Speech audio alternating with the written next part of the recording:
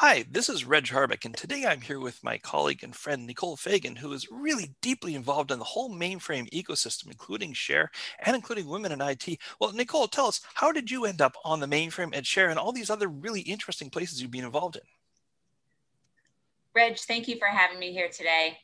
It really starts in the younger years and your formative years, and that sets your direction for where you might possibly go when you grow up and you become an adult. I was very fortunate that I grew up in the time frame when women in sports was new. Now, initially, I played on all my brother's teams, and I'm sure you can imagine he loved that. He loved having his little sister around all the time. And that's where it really started to occur to me that we can do anything that we want to do. If we work hard, we can compete in just about anything. And sports continued to be that space that gave me, a place to compete, to thrive, to grow, to learn different skills around teaming. From figure skating, I competed all the way through juniors. Wow. And then with basketball, as a high school basketball all-star, totally love playing that game. And I played in university as well. Wow. And then again in university, I continued running cross country and track and field, and I became the first team All-American at St. Lawrence University. Wow. So being able to compete and to thrive and to be challenged all the time and not being afraid to put oneself out there, that's where it all started. Now, St. Lawrence, if any of you have ever heard of this school, it's a liberal arts school. But 10 miles down the road is another school called Clarkson, and that's where I went to do my graduate work, where I studied math and physics. So again, back then, pretty much dominated by men, and I wasn't afraid. Through the sports and all of the engagements there, it was just another domain for me, another challenge. Now, again, your first degree then, your bachelor's was in? My undergraduate was math, physics, and sociology. Oh, wow. That's an interesting combination. And then grad school was applied mathematics. Okay. And so you have a master's in applied mathematics? I do. That's awesome. Then at what point did you decide to apply those mathematics to computing and especially to mainframe computing? At Clarkson, they have career days, like a lot of campuses have career days. And IBM was a big recruiter at Clarkson. So sure enough, they were on campus, and some recent hires that had just graduated from Clarkson were there. And they came, they met with me, and they're like, hey, you want to come and interview? And my dad had always worked at IBM in Burlington. So I knew a lot about IBM. He would come home and tell me stories about what happened there. And so I was really curious, and obviously did the interview, and things worked out for me. And I spent 13 years at IBM in Poughkeepsie. Cool. I mean, that's like the center of all mainframe on Earth. That is a really formative place. Yes, that'll turn a piece of coal into a diamond, that's for sure. And of course, they weren't starting with a piece of coal in your case, or a piece of nickel maybe. But that said, you obviously continued with that very focused and goal-oriented approach throughout your career, and it has brought you forward in a lot of different ways. At what point did Share become part of that? I started attending Share actually within 6 months of joining IBM. Wow. And it was just amazing to see, hundreds of people all talking about technology, talking about the mainframe. And you would get these stats, right, from the specific customers on what really runs on their mainframe and what business applications are running on their mainframe and what the mainframe means to their business. And I'm sure that you're well aware of the stats even today are astronomical, that 70% of the Fortune 500 companies are running on the mainframe, 96 of the 100 top banks, that you have 29 billion ATM transactions are running annually, all the credit card transactions, right? Like, it's just huge. And again, customers were so willing to share, this is the work that's running on the mainframe. This is what it means to our company. And then you could extrapolate that to what it means to the world economy. So I was privileged to attend Share right straight away. I have attended too many to count. My first Share was in 98. How about you? My first Share was 99. That's when the year Okay. that I hired on. Cool. So now you've obviously stayed very involved in Share, but again, that's so typical for your path. You've got the athletics, you got the mathematics, the sociology, and you mentioned women in IT. Now tell me about that, because that's more than just a thread. That's a whole rope that has been throughout your career. And how does that sort of played in with all of that? So I'm a big believer in supporting others, and I truly believe in diversity. And that when you have differences of opinion and you have different mindsets, you can solve problems in different ways. So here at Broadcom, we work on, again, ensuring we have diverse teams. My teams are eclectic and diverse, and it allows us to have those neat conversations. And so the same mentality at Share, we want that community to be very welcoming and very open. And in fact, I think that, people who have been mainframers like you and I for a long time, we love seeing new mainframers come in. Oh, yeah. We get re-energized and we're ready to go. So I have been a strong advocate for the women in IT. I do serve as the Broadcom executive sponsor for Share. Cool. And that's one of the key initiatives where I'm like, what are we going to do this time that's new, it's novel, it's different, it makes everybody feel welcome. And it's not just about women. We have a lot of conversations with employers who are trying to figure out how can they diversify their workforce. What are some tips? How did we go about it? What suggestions might we have for them? So the Women in IT has been great, and certainly Greg Lotko, our general manager, that is at the top of his initiatives is women in IT and diversity. It's at the forefront of our minds. He is a strong advocate as well. So we have that support system. Now, there's sort of an interesting little gap there. You said you were at IBM for 13 years. You mentioned you're Broadcom now, and I believe, if I recall correctly, Broadcom was the next place you went. And you have certainly not sat still since you got into Broadcom. You have been moving and shaking so many different things. Maybe if you can just give a sense of some of the initiatives you've been involved in, including, the redoubling of Broadcom's involvement in Share. Oh, awesome. So yeah, Broadcom. So I moved to CA in 2013, and then we were acquired by Broadcom. And I have been very fortunate to have had a number of experiences. At Broadcom today, I am leading AI ops and automation. So we're helping customers expedite their digital transformation. No shocker over the last year that was an absolute business imperative, and accelerate their AI ops journey and double down on automation. So technology-wise, I'm still in there deep, and we're still helping transform the data centers and loving every minute of it. Awesome. Now, you obviously have a few roles at Share in addition to the executive sponsor. Maybe if you could just give a sense of some of the stuff that you've done at Share over the years that's been part of that journey. Certainly. So the Women in IT, which is now a part of the professional development track, again, that's at the top of the list of my initiatives. We obviously have moved from being a sponsor to being a strategic partner at Share.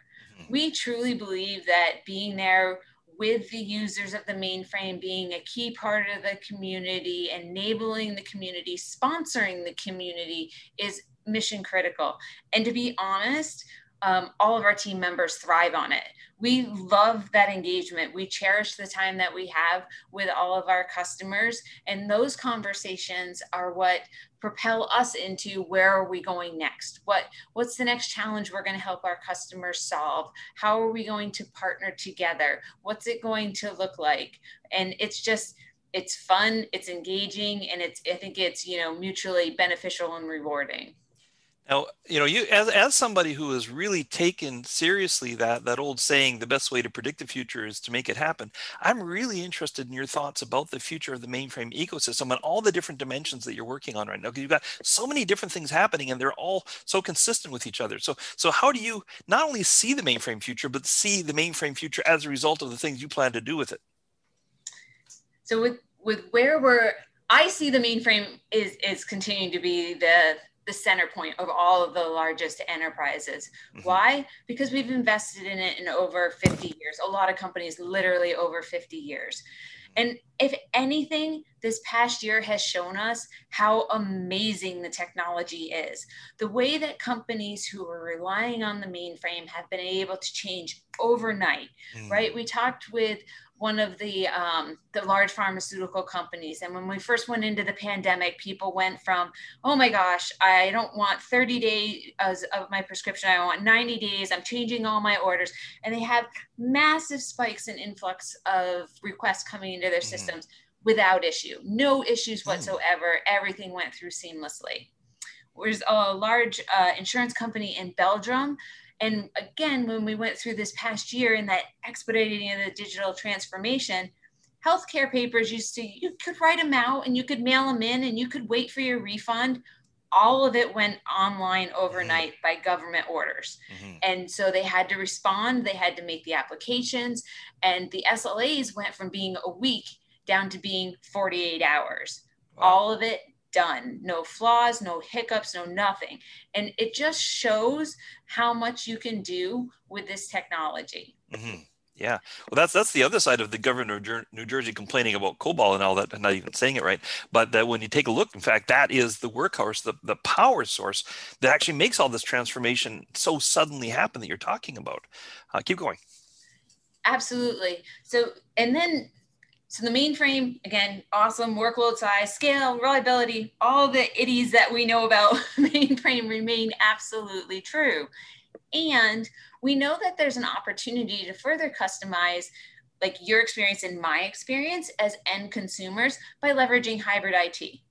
So the mainframe has never literally been a closed off black box in a corner, although some people might want to refer to it that way. That said, we have worked very diligently to open up the mainframe, meaning the APIs, and allow for faster integrations, more rapid changing of the applications, updates, so that you and I, as consumers, are having more customized user experiences, more targeted experiences, more compelling, easier to follow, all of that by leveraging the hybrid part of IT, and yet we know our transactions are secure, our data is secure, and our information is secure because we have the trust and the faith and the knowledge of what happens on the mainframe.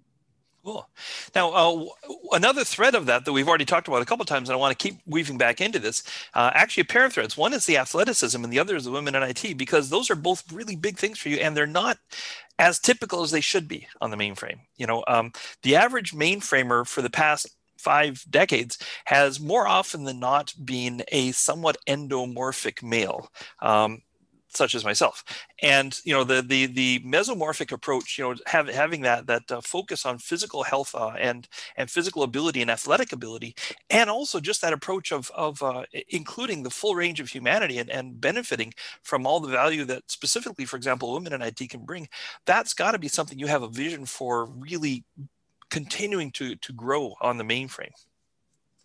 I do. So when I'm looking, right, or we're interviewing and we're hiring, there are qualities that I look for. Is it required that somebody be an athlete? No.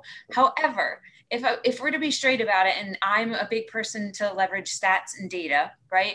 Ernst & Young studies will tell you that to be a successful female, to get towards the executive level, and especially into that C-suite, 94% of them have played sports, and the vast majority of them have played at the collegiate level. So there's definitely a tie, Reg, as you're suggesting, between being athletic and active and competitive and being able to be successful in the traditionally male-dominated fields, if you will. So I would love to see that continue to grow. And as we see the dynamics growing, and we are hiring, right, the new hires, and I'm watching, one of our largest customers just did a massive hiring. They hired 41 brand new mainframers. 41, just like that. Wow. Within 3 weeks, 41 brand new mainframers, and they trained them all. And they were diversified. They're in different geographies, and all that to say, it's possible. And with the diversity, with the drive, with the teaming skills, the possibilities are endless. And I'll bring that back to Share, right? So at Share, the Z Next Gen program has been super successful. I will acknowledge that that came about when I was about 2 years into the business, and I myself was able to capitalize on the relationships and meeting other new mainframers and growing together. And to this day, I still talk with a lot of those folks that I met through that program back then. Cool. Well, this has been really interesting and inspirational, really. Is there anything else you'd sort of like to leave us with? Either something inspirational or just something that you really want people to be bearing in mind? The teaming and the partnership. I can't understate it. It's the heart and the essence of how I operate day in and day out. It's certainly something that Broadcom looks to instill in everybody. And it's not just a Broadcom thing, it's across the industry. So through that partnership, through the teaming, we have untapped potential still, and we have limitless possibilities in front of us as to what the mainframe can do and how we can continue to revolutionize and modern and change the world going forward. Well, that was a great way to finish up. Thank you so much, Nicole. This has been a fascinating discussion. Awesome. Thank you for having me, Reg. My pleasure. So I'll be back with another podcast next month, but in the meantime, check out the other content on Check Channel. You can also subscribe to the weekly newsletters, webinars, ebooks, solutions directory, and more on the subscription page. I'm Reg Harbeck.